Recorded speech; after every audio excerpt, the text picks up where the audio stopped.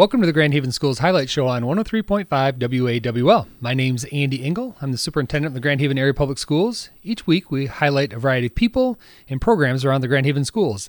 This week, my guest is Mary Jane Evink. She's the Executive Director of Instructional Services for the Grand Haven Area Public Schools. Welcome, Mary Jane. It's nice to be here. So you do a lot in the district. Obviously, with Executive Director and Instructional Services, you oversee a great many things for the district. New for us this year with our strategic plan is a focus on social emotional wellness.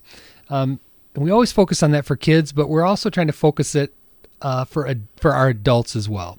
And part of that is you got a grant from the Michigan Department of Education. We're calling it Resilience Champions. Tell us a little bit about that. Absolutely. We were thrilled to get the grant. It became obvious through the work that Rebecca Schipper of Opportunity Thrive, that she had been doing at Grand Haven High School, that the adults need opportunities to bounce back from stressors, from secondary trauma that they might experience or carry from being empathetic with their students. So Rebecca Schipper was really helpful in writing the grant, and it's a train the trainer model. She is understands a lot about mindfulness and resilience and what it takes to be in it for the long haul so that there's less burnout and we can keep our teachers working and being the best they can be for students. Right. We know that if we, as a district, our ultimate priority is to take care of our students and student success, but we know we're trying to take action. If we don't take care of our staffs, how can they possibly take care of our students? And that's true more than it ever has before, that the adults in our buildings are struggling a little bit. And so this is a response to that. We hear it once in a while. We have a lot of watchdog dads come in and spend a day in the building. We have volunteers that come into the middle school or spend time around. And invariable people that aren't in public education, at the end of the day, they kind of go, whew, how do you do that? A fourth grade teacher keeping 26, 28, 30 students occupied, busy, learning, and engaged all day. That on its surface is taxing, but with some of the nature of students today, the nature of the world around us, we have a lot of kids with high needs, and that takes its toll on teachers, right? Yeah, definitely. Teachers are empathetic creatures to begin with, and so it becomes... the strength becomes a weakness when you carry too many of your students' concerns with you home through the weekend. So how can we help teachers manage that and still be empathetic to their students while protecting their own energy? So it's a 3-day training, 3 full days. Again, train the trainer. So about 40 staff are getting trained. Talk about, we've completed the first day of training. What were some of the outcomes or some of the key points in that first day of training? I loved it. Rebecca asked us to write down what were some of the top things that we learned from that day. And one of them was to have a high awareness of what stresses you out, what those stressors are, and put space between your stress and your stressors so that you have the freedom to make choices. So that you can behave the way that you want to behave. Right. The second one was have self-compassion. There's things where adults tend to be really critical of themselves, and that's not healthy either. So she had us practice using feedback to ourselves and being a little less critical. That's good. Another thing is don't let the empathy take you down. If there's somebody that's struggling, don't crawl in the hole with them. Stay above and help them and assist them. And she used a term I'd never heard before. It was called empathetic concern. So instead of just taking their problems on yourself, be really aware of what their situation is, but have enough distance that you can be helpful. I think it's really great. I know certain professions, social workers are a key one that I'm aware of that work a lot on addressing the issues you learn and know about. I imagine physicians have to find ways to manage that when you're dealing with sick or ill people or deal with patients that potentially die. And our educators are a group that does. They give a lot of empathy, a lot of compassion, a lot of care and concern, and a lot of passion comes out of their work. But that takes it out of you, just like being on a long run. You got to find ways to rest and rejuvenate, to bounce back. And and be resilient ultimately, which is why we're calling it Resilience Champions, right? Exactly. Everyone has resilience, and some people more than others. But if we can figure out what those tools are that helps us grow our resilience and open up our capacity to be helpful, we'll all be better off. And I think one of our goals is to help people talk about it with each other.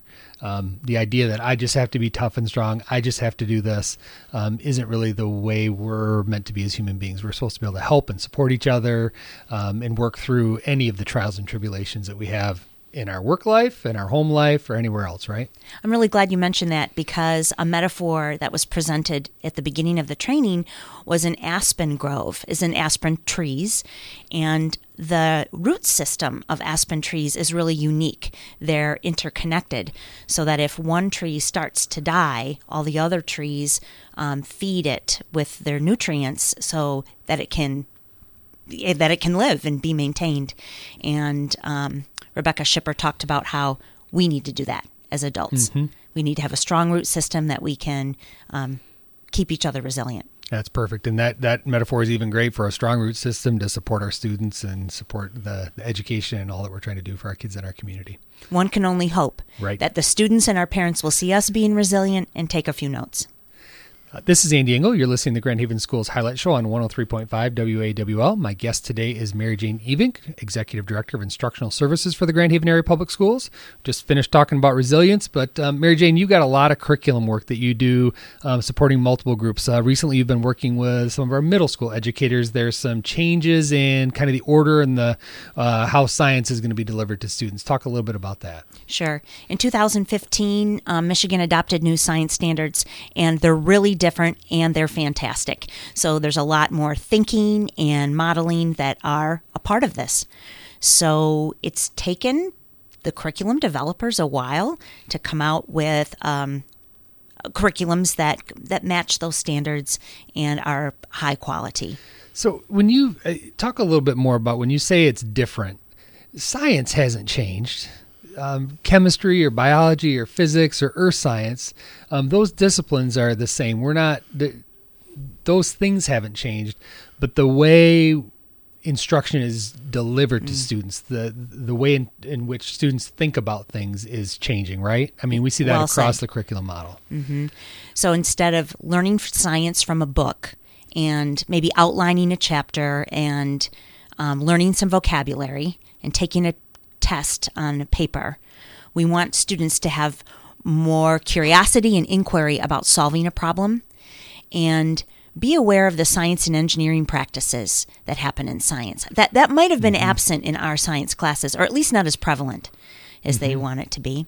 And the other part is cross-cutting concepts like cause-effect or patterns. There's actually like 8 cross-cutting concepts in the new standards. So not only do we want them to know about the content, like physical science and biology and earth science and all those great topics that happen, but what are all those other ideas that are woven in there, and how can we really engage students in the thinking?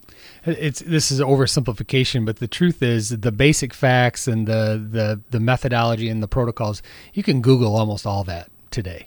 And so for our students, we're trying to get into more critical thinking, again, problem solving and engagement versus just regurgitate. Well said. And more than one right answer. So when you're investigating, there might be many paths to a solution.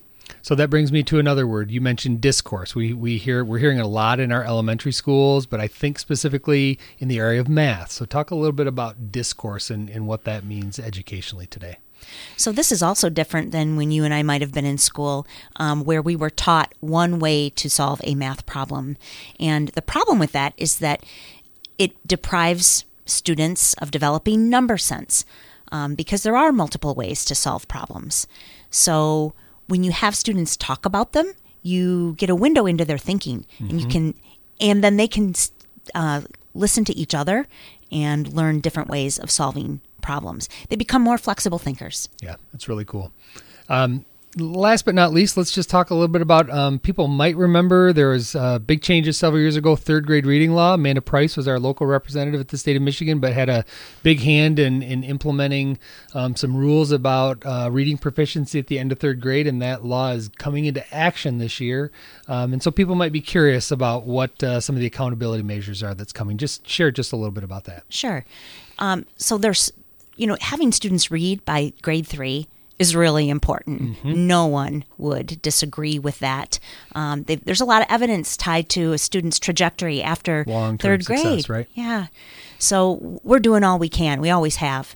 But one of the benefits of the Read by Grade 3 law is that it asks school districts to be really mindful, and it holds them accountable for things like strong assessments, a great reading curriculum that's research-based, having literacy coaches in buildings, mm-hmm. and things like that that accelerate and bring a strong reading curriculum. There's one piece that we're not really a fan of, and it's the retention piece of the mm-hmm. law. I'd say it's probably the only part of the law we don't like, which suggests that if a student does not pass the state assessment in reading in grade 3, that they are asked to repeat to that grade. We think that students can still do well and receive their proper supports in no matter what grade they're in. Mm-hmm. So we're working right now. First of all, we don't think that many students will be tagged for retention by the state.